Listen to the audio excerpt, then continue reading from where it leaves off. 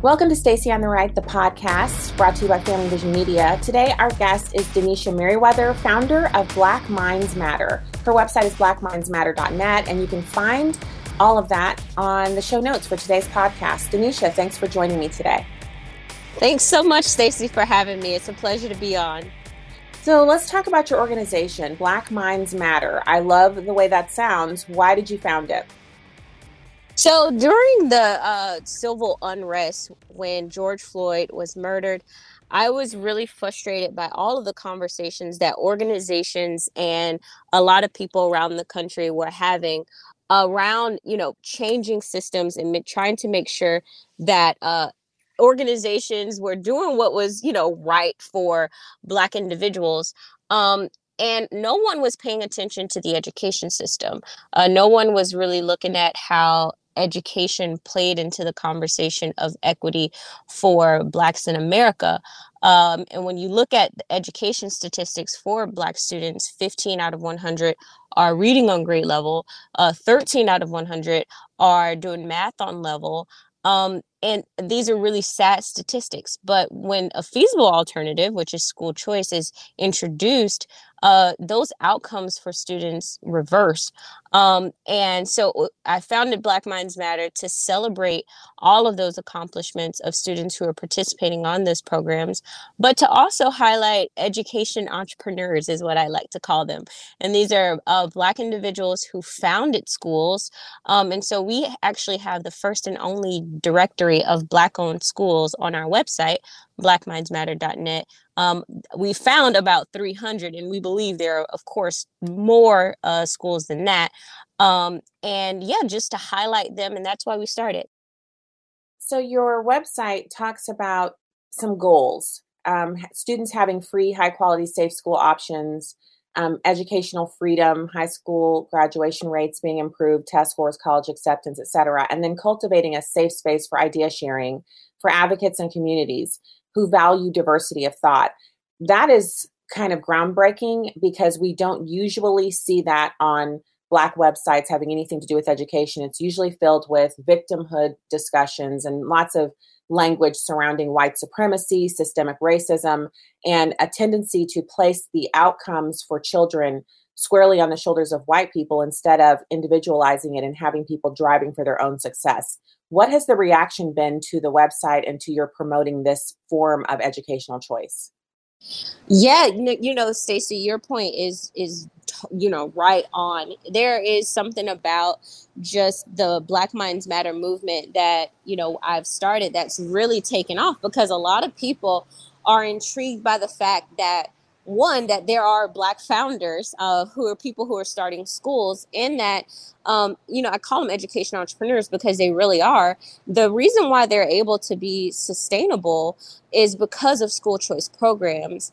And the majority of the students who are taking advantage of these programs are Black and brown students. And when someone has an education, they take ownership into their own hands and change the narrative for their lives to make it whatever, they want. But that all starts with an education. And we do, it is, the education conversation is both depressing, but then uplifting. And so I don't, negate one for the other, because we do know that if a child is not reading well by the third grade, they're more likely to, end up in prison. And so we have to address those sad realities. But then also, to your point, on the flip side, there's some really awesome things happening in the education space to celebrate those. And what school choice is to champion those, but to advocate for policies to expand those opportunities so that more students can have great outcomes. So let's talk a little bit about some of the things that actually drive the low outcomes. I know there is a kind of a stigma on success in certain areas of the country.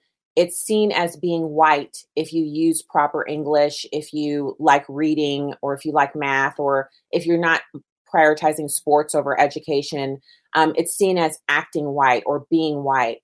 How does having this directory, which shows parents which schools are owned by Black people who are basically leading in the fray, starting educational institutions to give opportunities to Black students, how does that kind of change and push back on that narrative? Because I think a school that people know is owned and started by Black people goes against the narrative that it's somehow white to love education, to want to be well educated, or to want to succeed.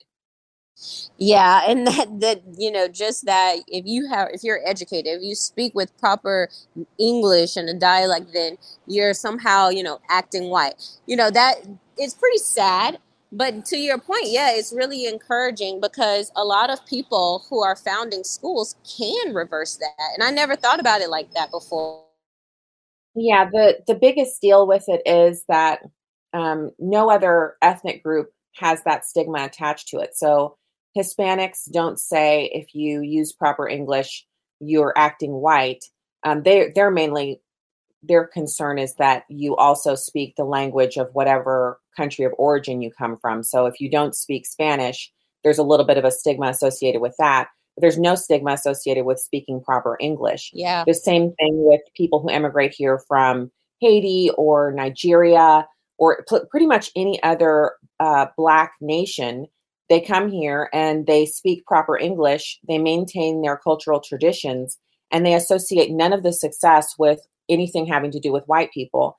And they also don't blame white people for a lack of success. They actually are very strict on what they see as the opportunity to have success and how they tie that together with hard work. Yeah. So this is something that's unique to our community that has to be eradicated. If children are beating children up for doing well in class or answering questions, raising their hand, speaking proper English, playing an instrument instead of playing sports, that actually depresses educational outcomes because it becomes more cool, if you will, not to succeed. And that is a real systemic problem that we have seen in some communities that needs to be reversed. Yeah, and Stacey, I think it is a conversation of, excellence, in an environment that is geared towards excellence. Because I went to a choice school. I went to a private school on scholarship, and that was in our motto. Esprit de corps is a school where excellence is the norm, superiority is our goal, and that is what they implemented every single day. Everyone had high standards, and that's something that we do see in these choice schools where students are not, held to the lowest common denominator. The bar is raised, and that's what we need in all schooling environments. That's something that can happen from the bottom down, from the top down, bottom up. And we can do these things for students, because I came into a private school not reading on grade level. I failed the third grade twice. And sitting in this private school where everyone was way ahead of me academically, they nurtured me. The students never laughed at me, never poked fun at me for being on a low grade level, speaking differently, and all this kind of stuff. Everyone held me to a higher standard, but that was the environment that I was in. And I think if we can give more students that same type of opportunity, they will have a different outlook on education. Yeah, and it's possible because so there are actually lots of studies that are rarely referred to that show that students can attain more than a year's worth of educational achievement in one school year. So the school year is not even 12 months. It's like more like 9.5, 10 months. And in those months, a student, if they're motivated and supported in the same way that you've just described about your experience, those students can actually outperform all of the metrics that are the standard, which obviously the standard for a school year is that you attain one school year worth of educational growth. But you can do a year and a half or 2 years with a student who's motivated, and kids can catch up if they're supported. And so the community has to be right. So as far as educational choice, we've seen some real strides. And one of the silver linings of the pandemic is that we've been greatly helped. The pandemic has assisted the school choice movement because teachers, That's right. Yeah. yeah, through their teachers unions, they really did a bad job of representing education and supporting their students. Not all teachers, but on the main, it's been very bad in public school, which has meant that now there are waiting lists at all of the private schools. The Christian ones especially are growing and finding a real footing in this environment because parents are basically coming back to basics. They want a school that will teach their child education and leave the ideology out of it. Where do you see school choice going from here? Because we are emerging finally from the pandemic. And I hope that some of these negative outcomes for public school students will begin to recede. But in the face of the new swelling school choice movement, there have to be some kind of goals on the horizon that you're looking forward to. Yeah, and you are so right. Because during the pandemic, a lot of parents were very frustrated with their child's education. And societally, we like to think that Black parents don't care about their kids, but that is not true. During the pandemic, Black families increased their support for school choice, and they had the highest growth in homeschooling in the entire country. So they went from about 6% to 13%, and that's remarkable. Yeah, that was one of the best statistics of the pandemic, because we had a lot of negative statistics surrounding, obviously, the most critical part, which was that people died of COVID-19 and the impacts of the COVID-19 lockdowns. But on the good news side, the fact that Black parents led in the highest percentage growth of homeschooling or alternative schooling, it really showed to me and kind of proved things that I've been saying all along, which is that Black parents really care about their kids' education, and Black parents want better outcomes. And so this kind of reputation that Black families don't prioritize education, it's so false. But if we just look at the media, that's all we're going to believe. But if we look at the statistics surrounding, especially now, it's a huge swell. Black families actually said, I'm homeschooling earlier and more frequently than any other demographic group in response to virtual learning or schools being closed altogether. That is really, really impactful. Like having a homeschool, having your children understand that they can learn at home, it completely revolutionizes the way they think about education. And it opens their minds up to learning opportunities everywhere. And then if they do end up going back to a more traditional educational option, they're expanded, they're broadened, they're ready to tackle the material in ways they probably couldn't have when they only thought of school as something they had to go to at their school from their teacher, et cetera. So I want to see those numbers continue to swell. I want to see homeschool numbers for Black Americans be at 25%, because that's right. Yeah. Right. So many Black parents are dissatisfied with public education. And I've even met moms who tried private and have been sorely disappointed. So homeschooling is a great option. Yeah. And you said you asked that policy question. What do I think, moving forward? The homeschooling community has been, majority white for a long time. And those policies and practices around just homeschooling has been for the majority culture. And there was an article that just came out about Hispanic and Asian families too, who are homeschooling at higher rates. So the demographics for the homeschooling community is definitely changing. And so I love to see, more like you're saying, more homeschooling parents who are Black and brown, because we see that they can have this opportunity. And with the support for their tax dollars, they can make it a reality with money, because a lot of people can't homeschool because of the financial barriers. But if they can use their own tax dollars and educate their kids at home, that could just be remarkable for everybody.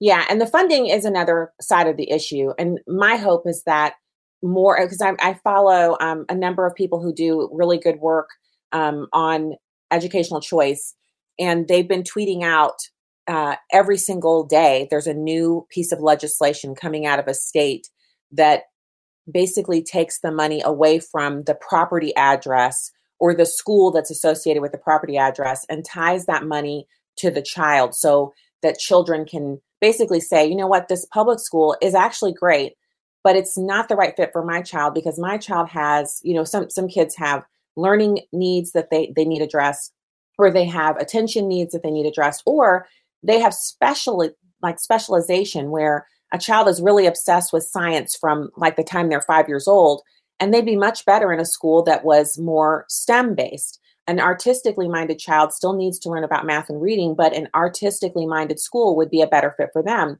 And so for a parent who wants to find something that fits their child in our customized age, Denisha, we have custom coffee. We even have the ability now. I was noticing the trend on Instagram is that some guy is screaming in a New York accent that he's making coffee. Does anybody want coffee? And then there's these videos of these people and they're making coffee at home, and the machines they're using, girl, I'm like, what? My best life is not being executed right now because I do not have one of those tiny machines. I have a little espresso maker, but I'm talking about coffee setups that look like they're from a coffee shop, but it's in their kitchen, and they're pouring and they're making the little latte art at home. So in a customized environment like this, where I can go on to Amazon and find something I've never seen before, order it, and it's here tomorrow in 24 hours, or I can pick it up at Amazon Locker. That's right.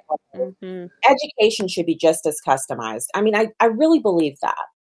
Yeah, you're right. We've been operating in a, education model that has been outdated for decades. It's time for innovation. There's a wonderful school, a classical modeled school in Florida, and they've just started a virtual school where it's literally a VR, not virtual as in get on your computer, but virtual in the sense of virtual reality, where students put on an Oculus and they're inside of their classroom.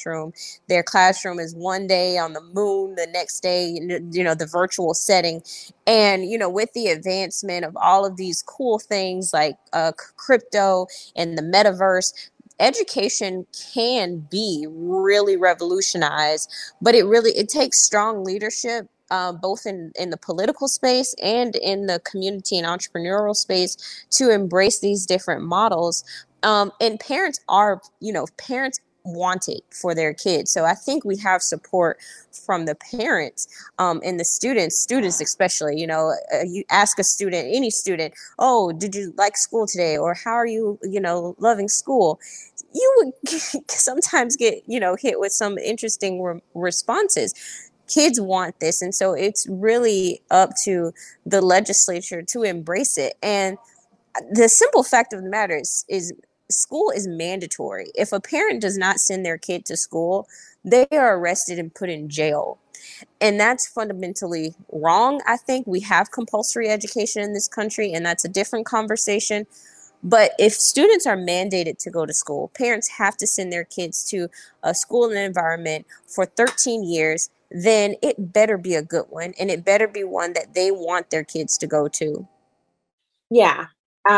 When you say it's mandatory, it is. It's compulsory here in the United States, but it's also on the level of being a parent. It's compulsory to educate your child and bring them up in the way that they should go, because at some point, whether you like it or not, whether you believe it or not, we're all going to be called to account for every word, every deed. And as parents, it's an extra responsibility. We'll be called to account for what we taught our children. And I take that very seriously. Yeah.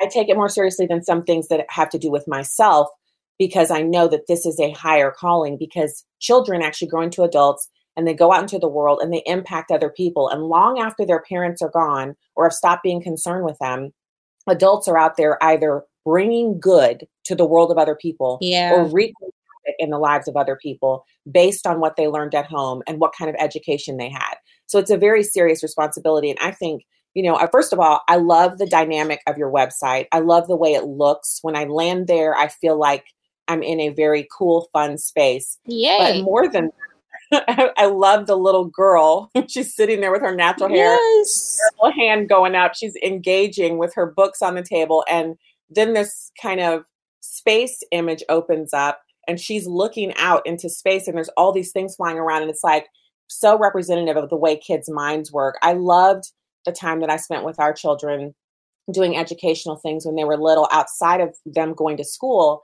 because I just would always be surprised by the way they would think about things or the way they observe things, the way they took in the world around us. that my adult eyes couldn't see. The kids see things differently. They see past the limitations of adults. So, I love the fact that you're doing this and that you have this Black-owned schools directory. I know there's a donate button here. Anyone who's listening to the podcast today, you can donate to support the work of Black Minds Matter. We often complain that no one's doing this, or why isn't there that, or why doesn't someone speak out about this or that? Well, in this case, we don't have to complain because Denisha Merriweather is doing the work. She put the website together, she's advocating for school choice, and she's in this movement with all of us who support it. So show her some love over on her website. And I just want to say thank you for joining me today. I love the school choice movement, and I love the intersection with Black History Month. It is such a pleasure to have you here. Thank you. Thank you so much, Stacey. I really appreciated it. It was such a great time to speak with you. All right. You have a blessed afternoon. And for everyone else, we'll be back with more Stacey on the Right in the near future. God bless you and see you next time.